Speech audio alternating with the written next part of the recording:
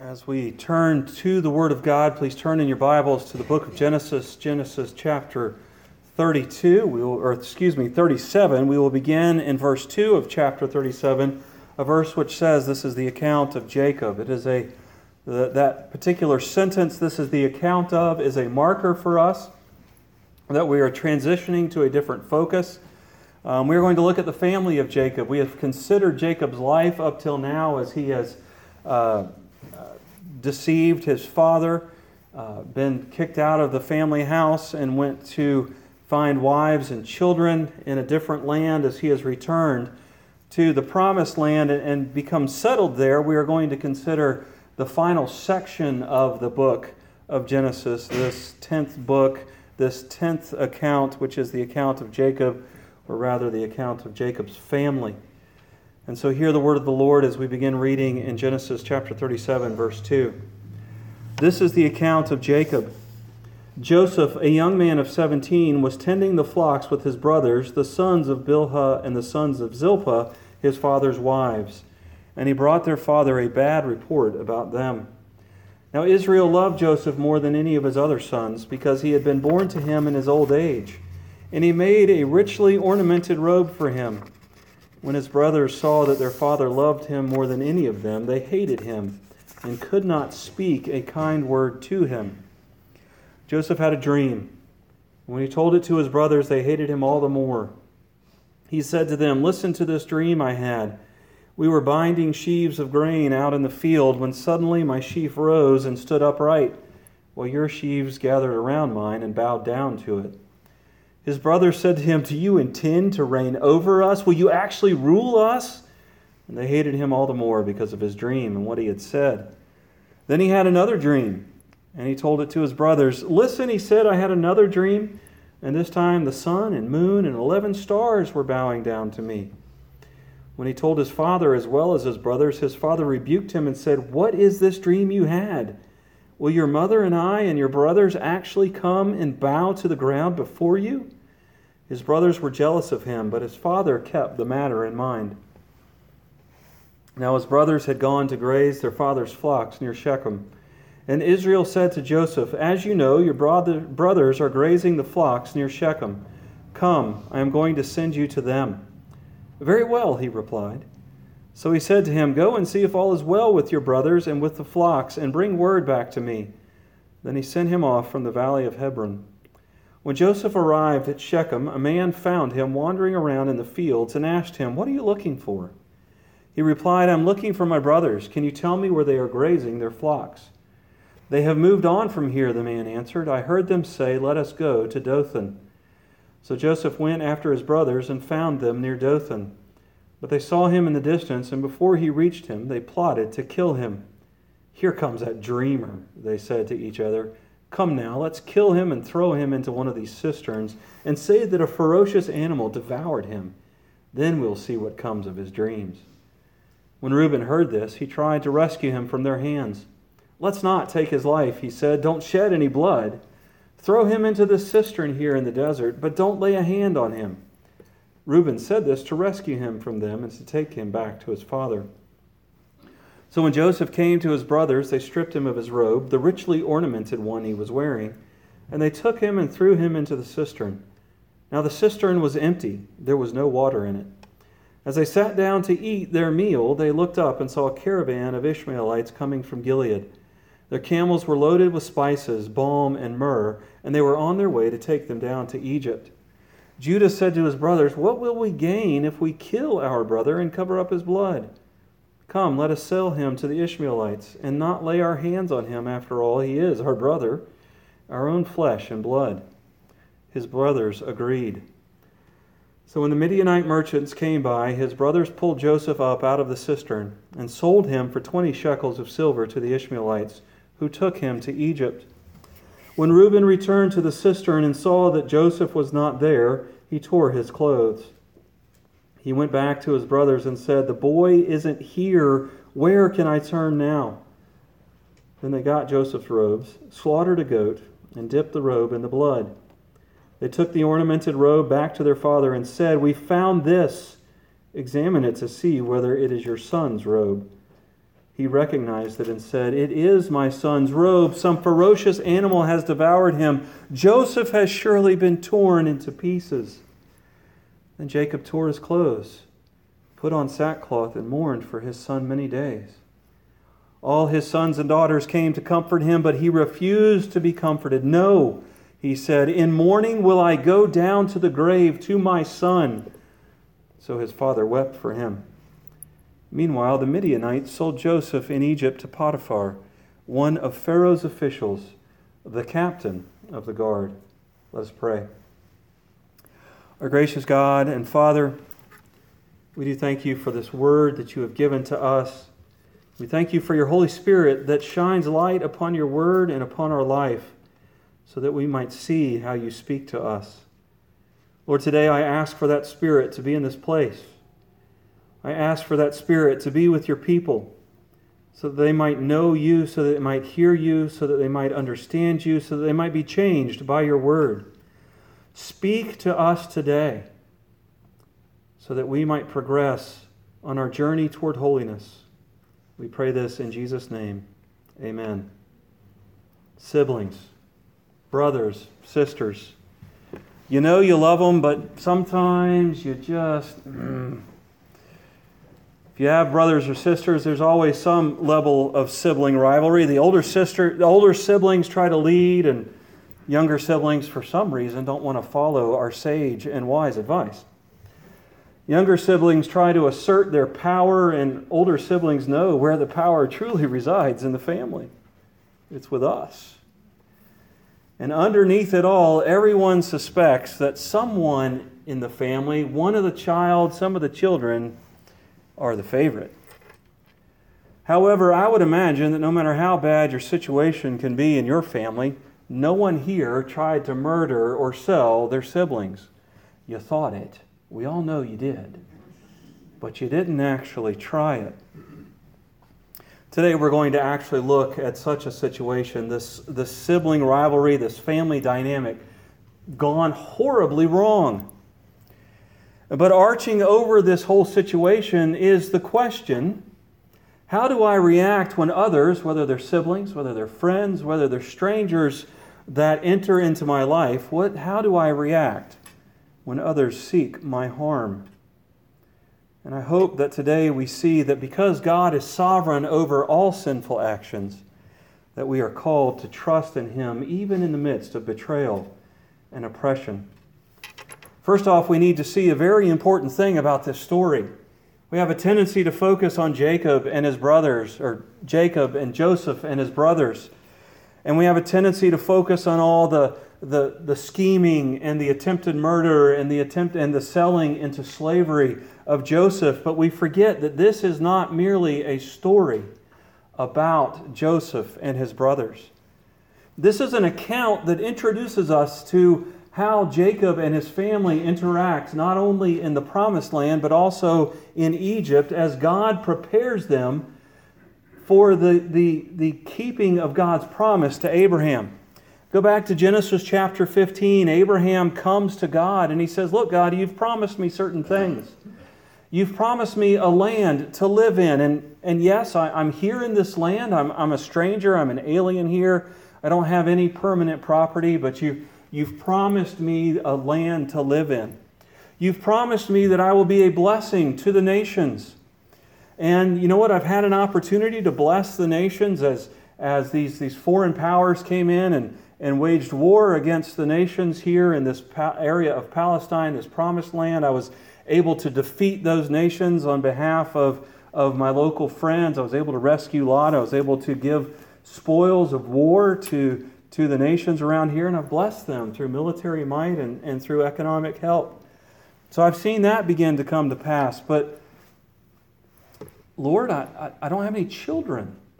And you've promised me descendants that outnumber the sands on the seashore and the stars in the sky. And Abraham says, "Lord, what do I do with these promises that seem to be unfulfilled?"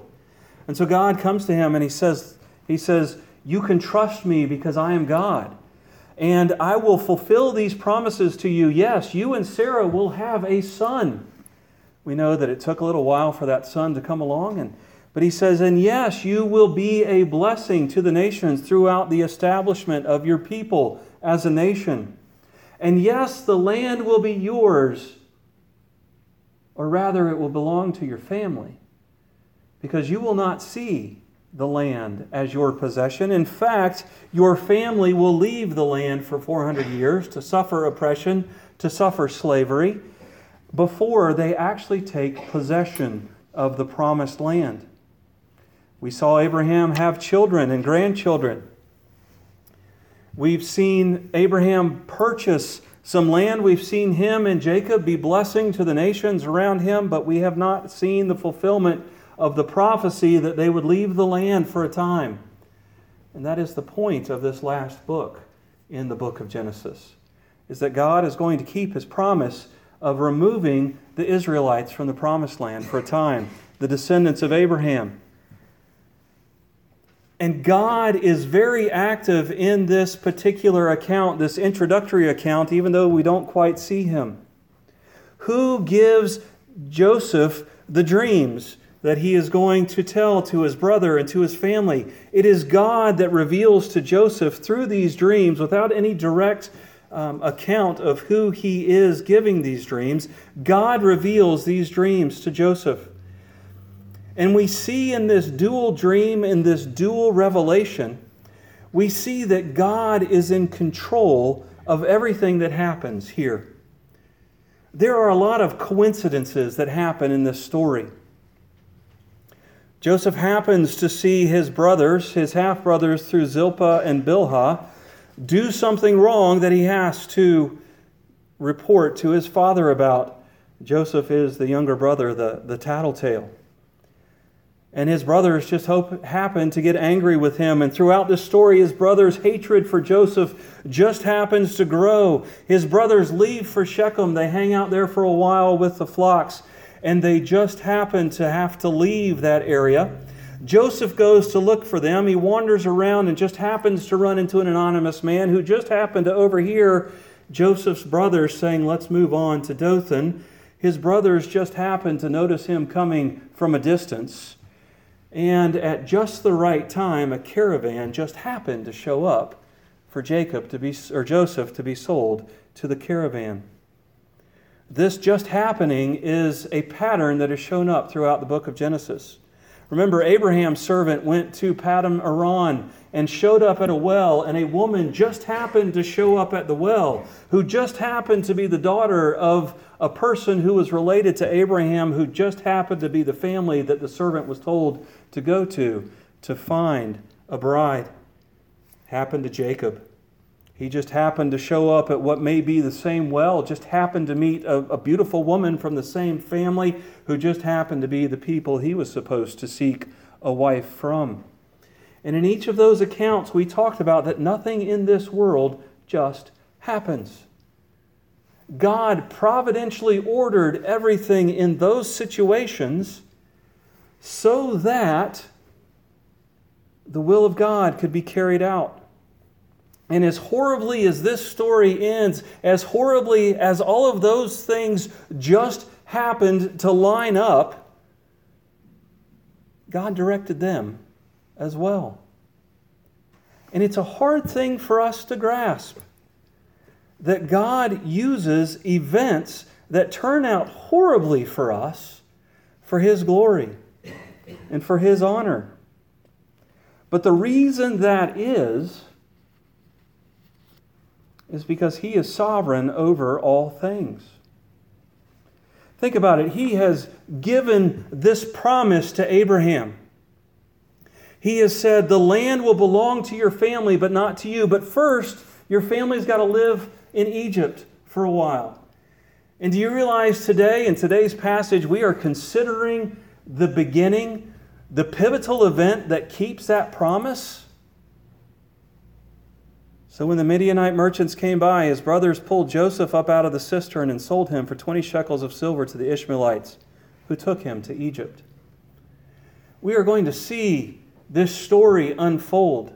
We're going to see Joseph be sanctified of his arrogance. I was always taught growing up that we need to We need to live like Joseph. But the more I read this, I'm like, you know what? Joseph is an awful lot like my little sister. He's arrogant, and he's telling everybody how they're just going to serve him. He's a tattletale. Like I said, it reminded me a lot of my little sister. Of course, if I really read deeply into the story, I'd probably see myself in the other brothers. But anyway, we're not talking about that right now. But God orders and orchestrates all of this in order to get Joseph to Egypt. And in getting Joseph to Egypt, he sets the foundation, he sets the course for not only Jacob's family to be protected in the midst of the famine, but for the events that need to occur for the promise to Abraham to happen. God sets that in motion in this little verse that this phrase at the end of verse 28 that we have a tendency to overlook. Who took him to Egypt? God orchestrated all this together so that his plan might come to fruition. But we still have to deal with the fact that his brothers sought to kill him. First off, they said, let's kill him. Let's put our hands on him. There are 10 of us. There's one of him. We are going to kill him. And we are going to make sure his dreams never come true. Reuben says, well, let's hold off just a minute. We don't want to be guilty of this. We don't want to be guilty of blood, so we'll just throw him in the cistern. Now, cisterns were these holes dug into the rocks that were anywhere from 6 feet to 20 feet deep that would fill up with water during the rainy season so that the inhabitants of the land could come and have water during the dry season. Reuben is based. Now, we know Reuben's doing it because he wants to maybe save Joseph and hopefully, and maybe in his mind, restore himself after he has been disqualified from leadership in the family for sleeping with Jacob's concubine. We know that that's his intention, but his argument is, let's not be guilty of blood on our hands. Let's let him starve and thirst to death in the middle of a hole in a desert. So much nicer, is it not? His brothers say, fine, let's let him starve to death. In fact, they're so cold about this thing. What is the first thing they do after they throw him in the cistern? They eat. No conscience there. Have you ever committed a sin and then not been able to eat because the guilt got to you so bad? Imagine plotting the death of your sibling and then just sitting down to a meal like nothing had happened. There is evil that happens in all this. They finally pull him out of it and said, okay, we're not going to kill him, but let's sell him. Let's make, I think it's like close to 3 years' wages off of our brother. Those 20 shekels of silver was a significant amount of money during this time. Let's get rich off of our brother. Let's abuse our brother. Let's oppress our brother. Let us, and then call him brother later on. I mean, come on. Let us sin against our brother. Let us pile sin upon sin upon sin, which leads to his oppression, which leads to his imprisonment, which leads to his slavery. What does God do with that? Haven't we all been there? Haven't we all had somebody come upon us, across us, somebody that we trusted? It doesn't have to be a brother or a sister. It can be a friend. It can be another family member. And they just pile sin upon sin upon sin on top of us. What do we do with that? Well, here's what Joseph did with it. If we fast forward, it's at Genesis chapter 50, verses 19 through 21. Jacob has died. His brothers come to Joseph, realizing that the only buffer between them and Joseph's wrath is gone. And they come to him, they grovel, they fall on the floor there before him in Egypt. He's the second most powerful man in Egypt. He has the army at his disposal. He has executioners at his disposal. And they throw themselves on the floor in front of him and say, look, they might have made this up. Jacob told us to tell you to treat us nice even though he's gone, because we treated you really poorly. Listen to what Joseph said. Do not be afraid. Am I in the place of God? You intended to harm me, but God intended it for good, to accomplish what is now being done, the saving of many lives. So then, don't be afraid. What Joseph says here is, yes, you plotted to kill me. You threw me in a dry cistern where if you had decided to leave me there, I would have died of thirst within 2 or 3 days. You sold me into slavery. And what you did was intended to hurt me, to harm me, and to be evil against me. But I'm not God. And He used this for good, for the saving of many, many lives. So don't be afraid of me. Joseph declares the evil intentions and the evilness of their actions, but he affirms that God is far, far bigger than any sinful act against us. It's called sovereignty. God is bigger by far than any sinful act ever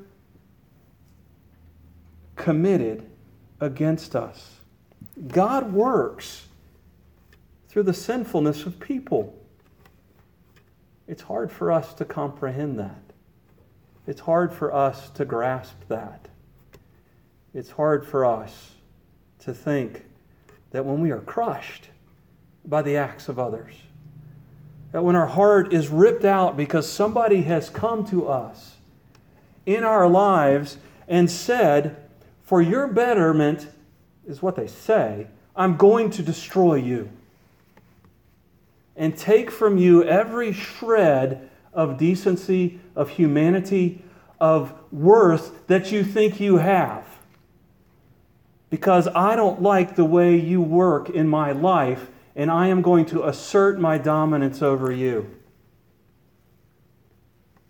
God takes that. And He is so much bigger than that. He is so much bigger than the difficulty we go through. And He is working His glory. Thanks be to God, every now and then we get to see the glory that He works through that.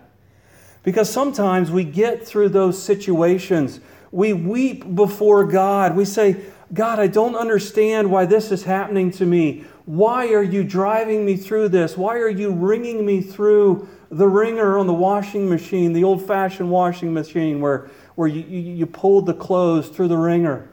Why are you making me go through this? Sometimes God is so gracious to us that we look at it 2, 3, 4 years down the road and we say, hallelujah.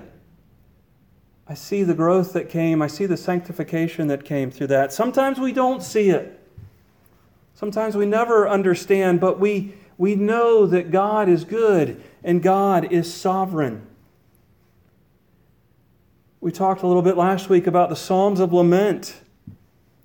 There are psalms that come after the laments called Psalms of Thanksgiving, and Psalm 116 is one of those psalms. The psalmist is saying, God, I called out to you from the depths, from the bottom of the pits of my distress, and you answered me. And in the middle of Psalm 116, in verse 10, he's going through the things that he went through that God answered. And in verse 10, the psalmist says, I believed, therefore I cried out to you. The psalmist is affirming what Joseph told his brothers. What everybody else did against me, they meant for evil, but God meant for good, and I trust you enough to cry out to you in the midst of that. Brothers and sisters, as we suffer the shames of other people's sins against us, not even the shame of our own sin, as we suffer the shame that other people seek to heap upon our heads, we know that God is bigger than that. He doesn't give us some Pollyanna, I'm happy, slappy all the time. It gives us the ability to weep and to mourn and to be sad in the midst of it, but know that God is in control. And He is working not only our good, but His glory through all of those things. And so because God is sovereign over other people's sinful acts against us, we are called to rest and find comfort. We cannot forget that this passage, as much as the rest of the book of Genesis and the rest of the Scriptures, is a story about God. Paul in 2 Corinthians chapter 4 actually quotes word for word those verses from Psalm 116. Hear these words from 2 Corinthians chapter 4, verses 8 through 18. We are hard pressed on every side, but not crushed, perplexed, but not in despair, persecuted, but not abandoned, struck down, but not destroyed. We always carry around in our body the death of Jesus, so that the life of Jesus may also be revealed in our body. For we who are alive are always being given over to death for Jesus' sake, so that His life may be revealed in our mortal body. So then death is at work in us, but life is at work in you. It is written, I believe, therefore I have spoken. With that same spirit of faith we also believe and therefore speak, because we know that the one who raised the Lord Jesus from the dead will also raise us with Jesus and present us with you in His presence. All this is for your benefit, so that the grace that is reaching more and more people may cause thanksgiving to overflow to the glory of God. Therefore we do not lose heart. Though outwardly we are wasting away, yet inwardly we are being renewed day by day. For our light and momentary troubles are achieving for us an eternal glory that far outweighs them all. So we fix our eyes not on what is seen, but on what is unseen. Paul goes through and he says, we're hard pressed on every side, but not crushed. We're perplexed, but not in despair. Persecuted, but not abandoned. Struck down, but not destroyed. From the time that Jesus met Paul on the road to Damascus and he began to preach the gospel of Jesus Christ, he was the victim of other people's sin. They plotted to kill him. A couple times they thought they had succeeded and dumped him in a pile of refuse outside the city gates. And he says, when I think on all of the things that have been done to me, they're light. Not light as in we turn the light on, but they're not heavy. They don't weigh me down. Why? Because the ultimate betrayal was the means of His salvation. Jesus suffered horribly at the hands of other people because of their sins against Him. And yet Paul reminds us that it is Jesus' death, burial, and resurrection that is the foundation of our salvation and the foundation of our hope. Paul reminds the Corinthians and us as well that he brought the gospel because he trusted God's sovereignty in the midst of the evil committed against him. And he said he could survive the evil committed against him because of the promises that came through his salvation and through the evil committed against Jesus Christ. Our temptation when believing in the sovereignty of God over sinful actions is automatically to jump to the why. Why is this happening to me? Why do I have to go through this? Instead of jumping to the one whose suffering purchased our salvation. Our other temptation is to jump immediately to what is God trying to teach you in this?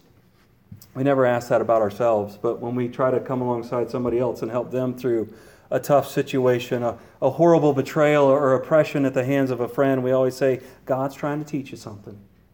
Just wait for Him to show you. But what we should learn from God's sovereignty is that while that is true, the important thing is we can find rest in God. God's control over everything in our life is oftentimes difficult to understand because we don't see it. But it should be comforting. Nothing that happens to you, nothing that happens to me, happens outside of God's control. Brothers and sisters, it hurts sometimes. Sometimes it's joyous. But today we're talking about the hurtful times, the painful times. But God uses that hurt to bring glory. God uses that hurt sometimes to bring healing in relationships. God uses that hurt sometimes to bring healing to our hearts. God uses that hurt sometimes to make us trust and rest in Him more, but God always uses that hurt to glorify Himself. And when we understand that,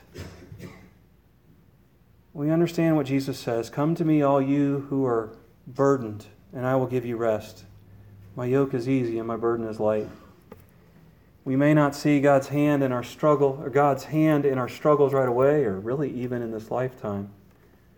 But we can rest in the one that made heaven and earth, holds us tight. We can find peace in the turmoil of other sinful actions against us because we know that God is bigger than our sin.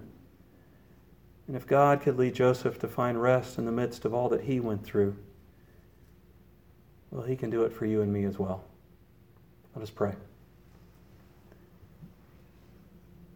Our God and Father, it's bad enough that sometimes we have to live with the shame of our own sin. There are times in our lives when other people try to heap shame upon us by sinning against us. And Lord, it hurts. But we believe in you, and therefore we cry out. Therefore we come to you knowing that you meet us in that, and knowing that you are working your glory. Help us not to judge those that sin against us. Help us to pray for them. Help us to forgive them. Help us to hand them over to you, for you to deal with them in your way. And Lord, occasionally in the midst of those difficult situations and those betrayals and those sins against us, let us get a glimpse of the goodness and glory that you're working. Show us where you are changing us. Show us where you are growing us. Show us where sometimes you are ripping off the old man so that we might put on the new. We pray this in Jesus' name.